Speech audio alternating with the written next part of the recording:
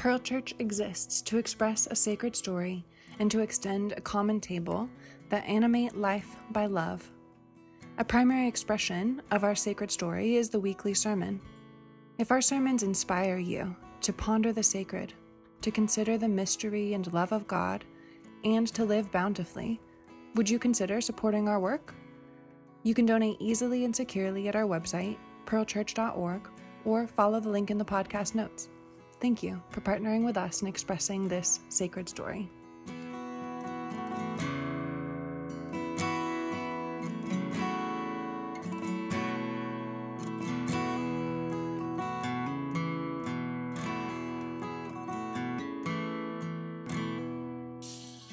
This is the season of Epiphany.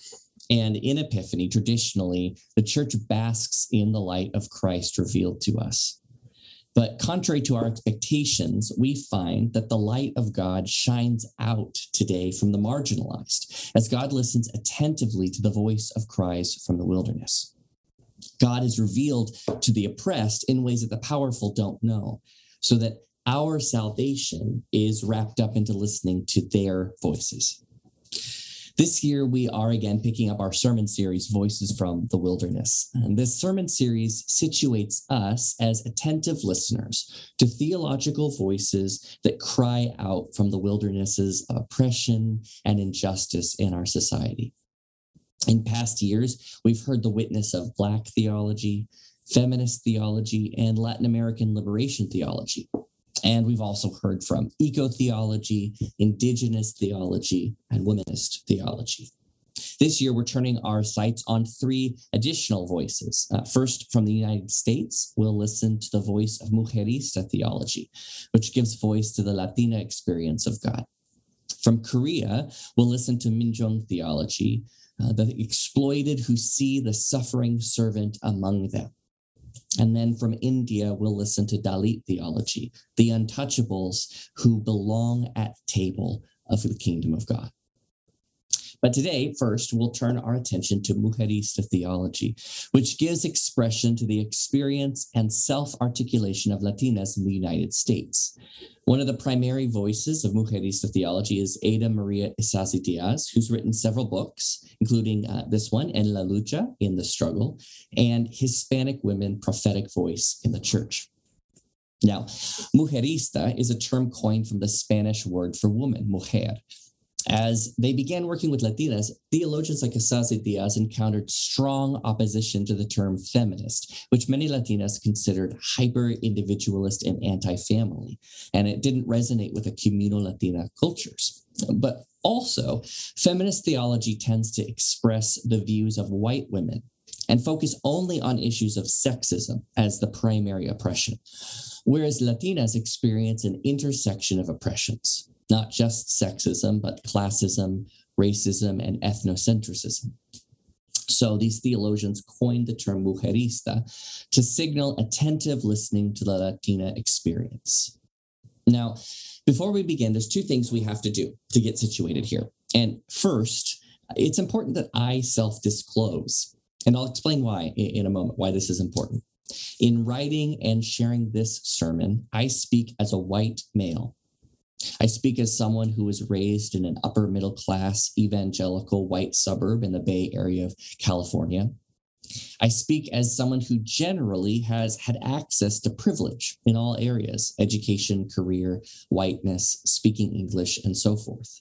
And I also speak as a gay man whose experience of marginalization in the church, however minimal, has cracked open the shell of privilege and has allowed me to start questioning and listening to voices that are unlike my own. Now, that situating and self-disclosing statement is an important part of the work of Mujerista theology, because as we'll see, we don't do our theology in a vacuum.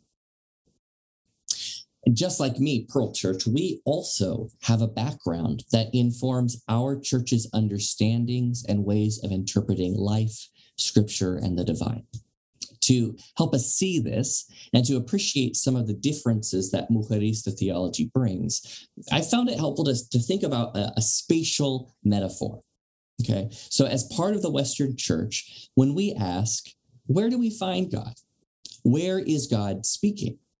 We generally have an orientation up and an orientation back, which is an orientation toward purity. Now, up.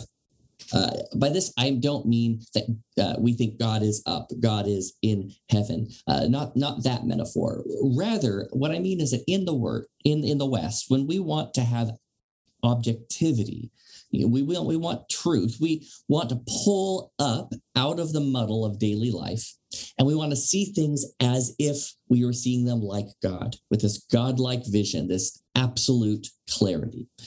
So in the church, this has meant that when we talk about faith, we tend to start from abstract categories.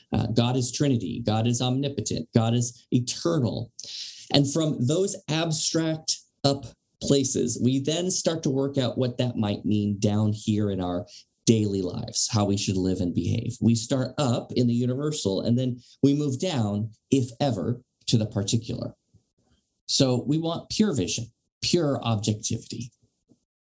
But not only up, we are also oriented backward toward historical sources. And this is a really ancient impulse in the Western civilizations. In our history, we often hear the call ad fontes, to the source. We tend to look back to founding times, whether it be the early church, we want to be like the early church, or the founding fathers of America, or other great authorities that are behind us. And so this means that because of the way things have been historically, we tend to look back to what men in power have said. In the church, this not only looks like prioritizing scripture, it means that we tend to prioritize voices that agree with the authorized and historical understandings of God and humanity. So up, we tend to prioritize pure objective vision, and back, we tend to prioritize pure sources of authority, which are in the past. So to get truth, we try to get out of our particularity and be objective and align with historical authorities. Okay. Now, for Mujerista theology, the orientations are not up and back, but rather down and forward. Against the supposed purity of objectivity and authoritative sources, Mujerista theology insists that because we are all limited and situated humans, no one can have a truly objective vision. As Isazi Diaz writes, Mujerista theology denounces any and all so-called objectivity. What passes as objectivity in reality merely names the subjectivity of those who have authority or power to impose their point of view. So instead of objectivity, she writes, what we should be claiming is responsibility for our subjectivity. All theology has to start with self-disclosure. As a theologian, I'm obliged to reveal my concrete story within the framework of the social forces I've lived in. I am called to reveal the pivotal forces and issues that have formed me and that have served as my main points of reference. So why is self-disclosure essential in theology? Why did I have to start with a self-disclosure statement? Because whoever we are, our background and our frame of reference shape whose benefit we are going to seek when we talk about God. And this isn't necessarily ill-intentioned. Rather, it's unavoidable. For example, for me, as a white gay male who holds a lot of privilege, when I think about God and what God is up to in the world, and then when I talk about what God is up to in the world, what makes sense and what resonates with me is going to be what benefits me and people like me. And the same is going to be true for anyone in any situation. So Mujerista theology starts by acknowledging this. And rather than trying to escape it, we name it up front so that we can say and ask, when I say this is what God is up to, or this is what God is like, who does that benefit? For example, who benefits from an up and back orientation? As Isazi Diaz notes, traditional theology offers intellectual backing for religious understandings and practices that are at the core of our churches. And it's easy to see who are in charge of our churches. Who? It's generally white men. And our orientations serve to benefit the status quo and benefit privilege. So mujeristas unashamedly situate themselves as seeking the benefit of Latinas in America, not because this group is better than anyone, but because that's their community. When we pretend objectivity, by default, the dominant group gets what benefits them. But by openly naming what our allegiances are, where we're coming from, rather than pretending objectivity, we can start to make space for more honest conversations about what's good for each community and how do we weave those various goods together to make room for all. So, Mujerista theology begins, rather than looking up, by looking down into the daily experience of Latinas, down out of the abstract and into the particular, the daily, what mujeristas call lo cotidiano, the quotidian, the daily, the stuff, the tela that makes up daily life for Latinas. Western Christianity tends to start by doing theology by abstraction, right? Nature of divinity, nature of salvation. But Mujerista theology starts instead by listening to the lived experience of marginalized Latinas and letting their lives set the theological agenda. So Mujerista theology seeks to amplify and give voice to lo cotidiano, the daily experience of Latinas, as a valuable and invaluable place for discovering the presence of God. Lo cotidiano has to do with particular forms of speech, experience of class and gender distinctions, the impact of work and poverty on routines and expectations, relations within families and among friends and neighbors in a community, the experience of authority, and central expressions of faith like prayer, religious celebrations, and the conceptions of key religious figures. The particulars of Latina experience in the United States include living in between intersecting oppressions, sexism, racism, classism, and linguistic cultural ethnocentrism. I think it's worth quoting Asazi Diaz at length here. She writes, "Sexism, once it is added to poverty and ethnic prejudice racism, takes on special characteristics. For example, the physical exploitation of Latinas is not just sexual abuse. The exploitation of their bodies through too long working hours under terrible conditions is equally abusive. And that we are exploited at work does not mean that we do not also suffer sexual abuse and exploitation at the hands of Latino men. There is no place where we are totally safe. The ethnic prejudice and racism that Latinas suffer results in lower wages. It's difficult to find a job that pays more than minimum wage. Add to this the fact that we continue to be responsible for providing and caring for children. We often have to use what we need to provide for others. This kind of personal sacrifice, plus the lack of good medical care, puts us at risk and often leads to premature aging. All of this leads Latinas to understand God and to relate with God in our own way." So for Mujeristas, the daily lives and struggles of Latina women become the place where we can discover the work of God. And the primary work of Mujerista theologians is to assist Latinas in seeing their own experience as worth articulating and bringing to the table. Asazi Diaz writes, "Women in general, but in particular poor women with little formal education, and even more so women whose first language is not English, as is the case with many Hispanic women, are commonly not considered quite capable of articulating what they think. Yes, many consider that Latinas' ability to think is at best limited. It's clear to see then why Mujerista theologies claim that grassroots Hispanic women are organic intellectuals, that their articulation of their religious understandings is an element of this theology, is in itself liberative. By inviting Latinas to look into their own experience and articulate it, Mujeristas aim to bring their voices to the table, both first to empower Latinas in their own lives, but also because the good of our wider community depends on learning from their vision. Asazi Diaz writes, "We firmly believe that the religious understandings of grassroots Latinas are part of the ongoing revelation of God, present in the midst of the community of faith and giving strength to Hispanic women's struggle for liberation. So it is in looking down into the particularity of Latina experience that Mujerista theology helps to bring God's revelation to the wider church."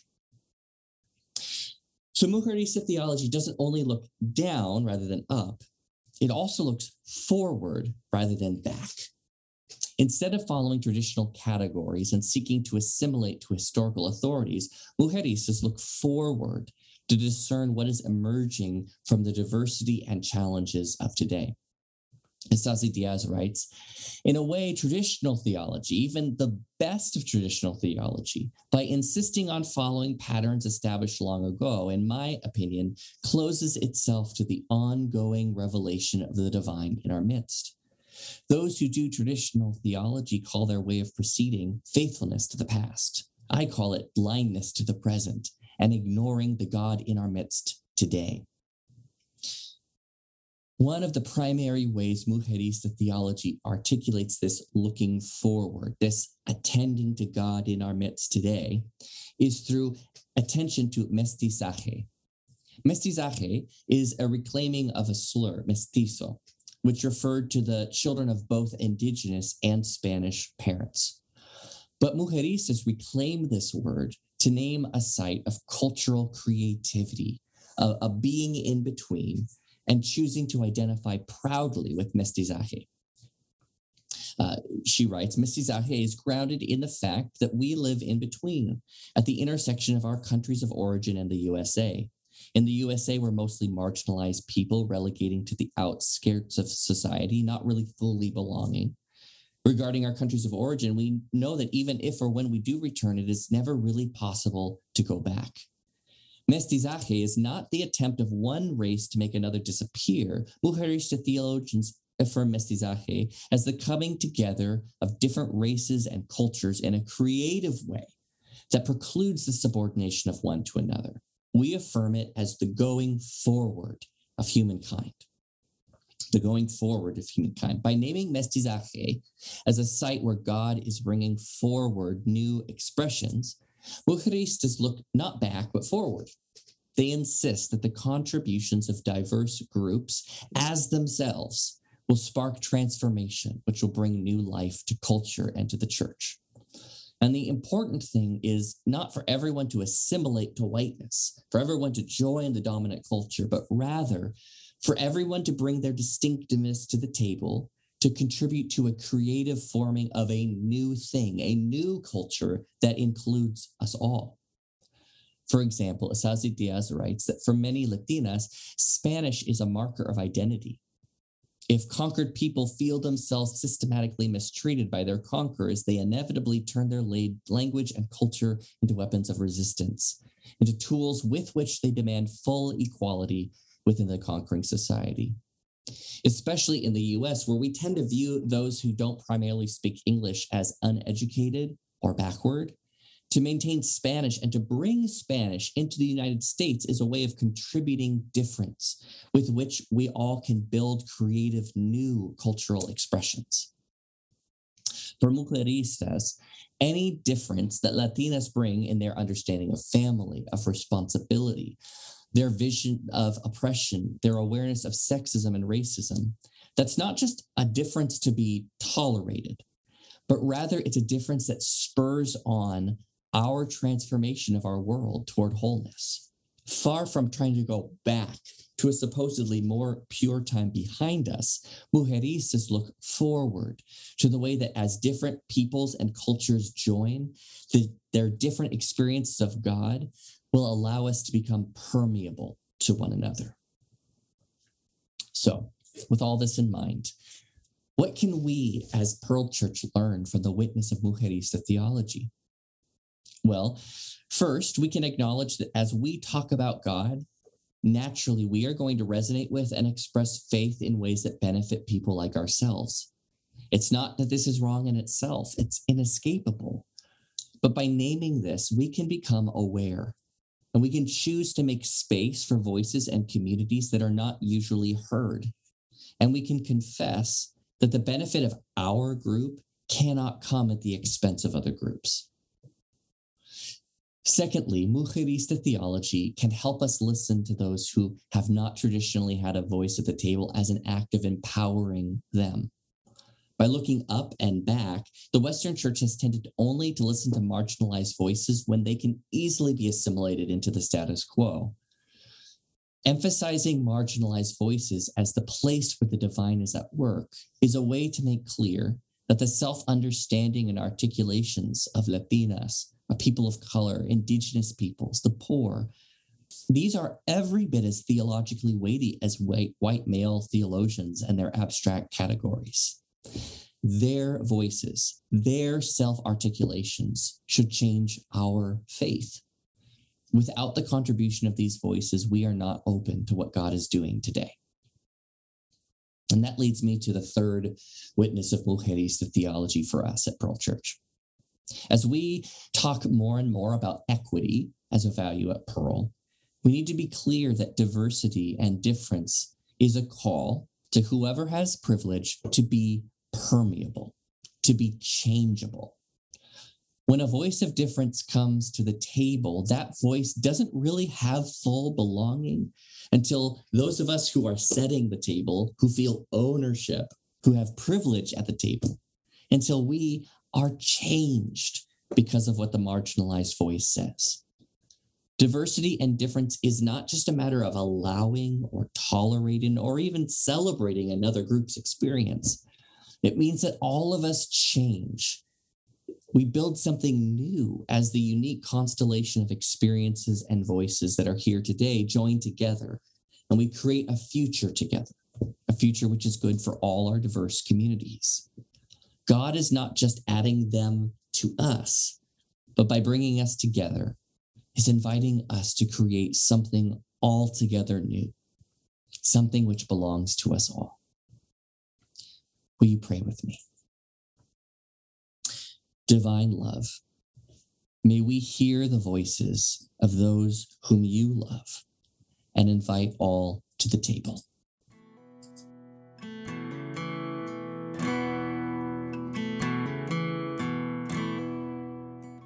We hope that this sermon inspired you to ponder the sacred, to consider the mystery and love of God, and to live bountifully.